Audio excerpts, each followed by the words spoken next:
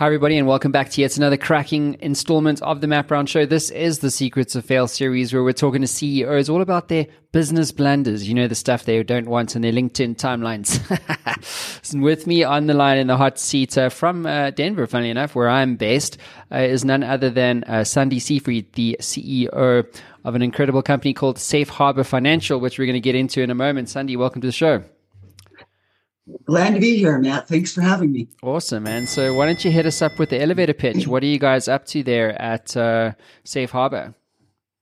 So Safe Harbor was actually established in 2015, and we were established to meet the needs of the cannabis industry that couldn't get access to banking. So we opened our doors and started banking them, learning them, and we've grown the business to a profitable business, positive cash flow, and actually launched the business outside of the credit union in which it was born into its own public company. Mm-hmm. And you guys have recently done a listing, right? Yes, we listed on the NASDAQ in late September. Okay, beautiful. So how is the cannabis industry these days? Seems to me like it's growing. If I go, I went to New York to do a client shoot, and all I smelt was weed everywhere. And and obviously, as we know, it's decriminalized, and the proliferation of THC, CBD, CBG related products is immense. So you guys are well positioned to take advantage of this, right? We really are, because they have such a difficult time getting access to financial services, across the country, and financial institutions don't want to bank them because of, one, there's such a black market that exists, and it's really difficult to sort out some of the good actors from the bad actors. And two, it's a complex business. Cannabis is just complex, the way that there's regulations in every state that differ from the other state, and understanding how they set up their businesses to protect their assets, that type of thing. So the market with, there's 13 states that are considering legalization. So since COVID, things have just really gone so fast that there is a dire need for banking access. It seems to me also like, I think this whole trend around decriminalization of a lot of things, like top of mind right now for me is in Florida, I think it is, where psilocybin, imminently you'll be able to, fill up your car with gas, but then also, get a pack of psilocybin capsules. And then, a lot of talking these days around the use of psychedelics for mental health, like post-traumatic stress syndrome and things like that. And it seems to me like there's becoming a wider acceptance of these things for medicinal purposes. I would have to agree. I see the psilocybin moving so much faster than cannabis did, and they're riding on the success, I think, of cannabis, but they too, being a Schedule I drug, are going to have difficulty getting financial services. While we're prepared to handle the psilocybin businesses, the banking institutions are not necessarily willing because they're just getting used to cannabis. Yeah, it's weird, hey? And is it because of the stigma around it? Is it because we listed, Bank of America has these massive amounts of shareholders and things like that? We just wouldn't touch it because it would affect our share price. Is that typically the motivation here? No, it's because it's a Schedule I drug. And if any banker puts money into the financial system of a Schedule I drug, it's considering money laundering, and they are subject to prosecution because of that. So nobody's ever been prosecuted at this point. And we've been doing it now in our 9th year, and we haven't been prosecuted, but it's a risk. And when you have a large financial institution, are you willing to take that risk for one small part of your portfolio? No.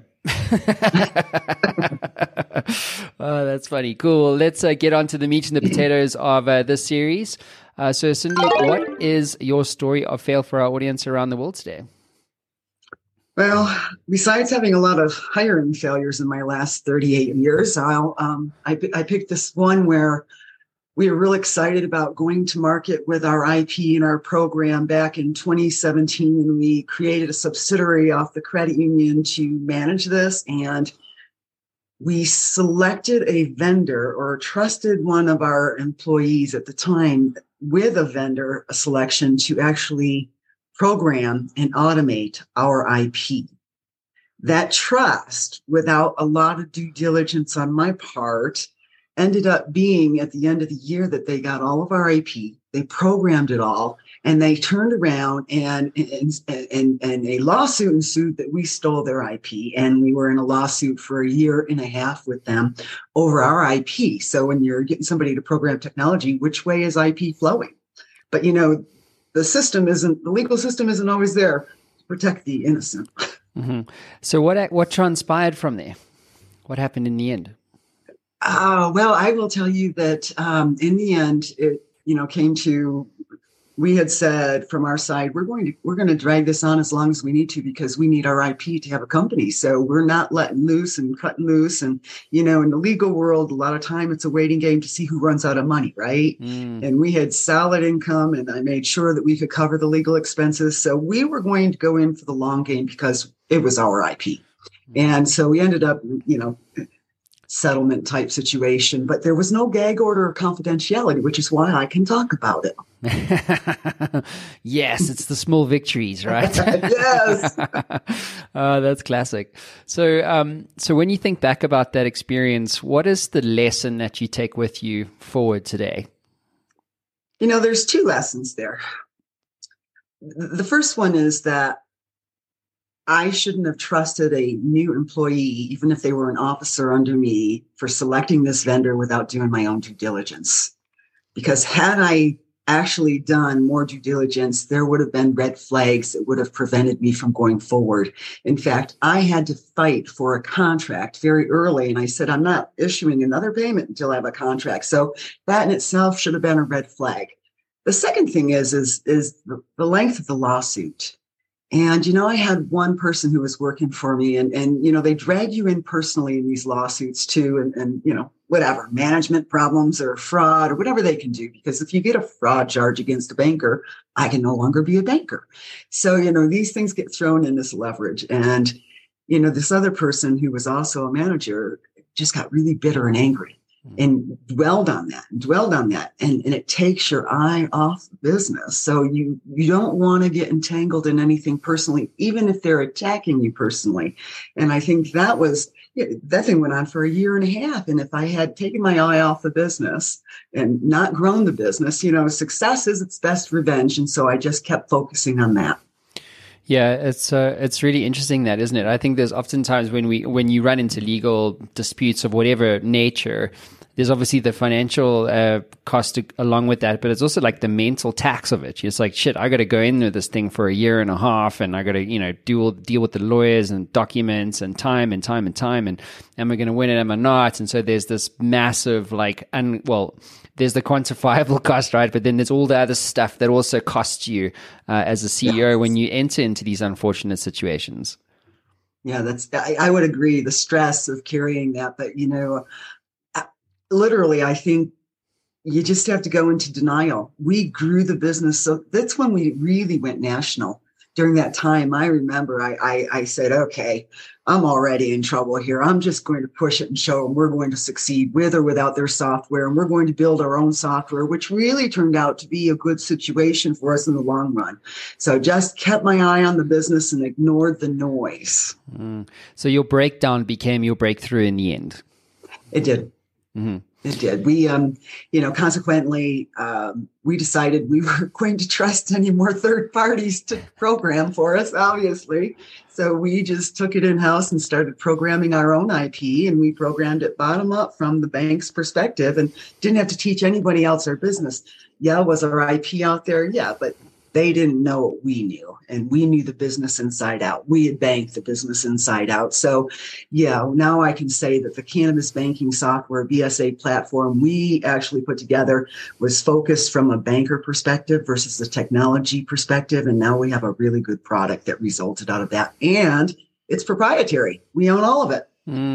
Yeah, absolutely. And I suppose that's the silver lining, right, in the story. Yeah. You're one of them. So Sundie, if you could go back in time and kind of do things differently as it relates to the story, what would you do differently and why? The officer that I had hired at that time, had I done a thorough background search, I would have seen such big red flags that I wouldn't have hired them. So I was enthralled with charm and experience and talk, and that unfortunately got in my way of being thorough on a background check. So I think, I have really learned that you've got to know the officers you hire. You've really got to do that background check, and they don't have to be nice and charming. Red flag, you're too charming. Coming in my door, I know that's terrible. And then the second thing is, never throw a project that's going to be, over $1 million into a new employee's hand or an officer's hand without doing your own due diligence and start to recognize those red flags. And while I did recognize those red flags, I didn't trust my gut instinct. So I would trust myself more. Yeah, I found like that instinct, that gut, right? It's actually a form of intelligence. I genuinely believe that, because it's this thing that's the whisper, right? I think Oprah Winfrey calls it the whispers. It's like it's this nagging voice in your head that goes, I just don't like this guy. Something about him, or I don't like this deal. Something stinks about it, or I really like this guy. I think this is going to be a win. Like it's that sense that you get. Have you found that to be the same thing, where it is a form of intelligence, your intuition? Absolutely. And, in fact, when I put this program together in 2015, there was no real clear guidelines or regulations surrounding how to do it. And so it was purely, I said to my board, I'm just going to go with my gut instinct and my 30 plus years of financial services and make it up. And literally, I had to do it. I remember saying to the staff that was working with me, I'm just going with my gut. Just going with my gut. We're going to do it. So it is actually pulling everything from the environment and what you've experienced, and actually making it actionable, or right down to the procedures and policies on which you operate. So I really try to train the employees behind me and mentor them that your gut is one of the best things you have when you're trying to pinpoint fraud or bad players. And remember, we're dealing with a market that has a black market out there. So they're dealing with money coming in all the time from cannabis. And I said, you will know, you study these businesses, the money, the owners, you will know when something doesn't look right. Trust it. So, Sundie, what's your advice to other CEOs or entrepreneurs in terms of the importance of failure in business success? Hire well, first of all. Do your homework, do your due diligence. And when you're in an emerging market, like with cannabis, don't trust everything you see out there, because, in an emerging market like cannabis, some of the worst come out to play and some of the best come out to play. So, even if the market is tight and the options of hiring are tight, you've got to wait for it. You've got to wait for the right person and sort them out, and be very cautious that way, and utilize a little bit of that gut instinct with people as well. Mm-hmm. And are there any books or tools or resources, podcasts or anything like that you recommend other CEOs to use on their journey? I have to say that I knew you were going to ask this question. And some of the best information, I know early in my career, we didn't have Google, and we didn't even have the internet at this point in time. But, anytime I get into anything I'm doing at this point in time, Google brings up everything, you need to know about a subject, and you can listen to 10 different podcasts just like this and learn from 10 different perspectives. So I have to say that is my go-to, listening to lots of different perspectives, a lot of podcasts, making sure I understand whatever I'm doing from whatever angle other people are saying you need to look at it. Well, Sundie, it's been a real privilege getting to know you, and super exciting to see where you guys are going to go as a team and as a business, especially under your leadership, it sounds like. I wouldn't want to go to war with you. Hard knocks. But thank you for being vulnerable. I know it's not easy being, vulnerable in general, but especially on a platform like mine. So I appreciate you for doing that. It takes courage, and that's, I'm sure, going to be a huge contributor to your success in the future. So thank you for being here, and wishing you all the best for the future. Thank you, Matt. Thanks for having me. Cheers, everyone.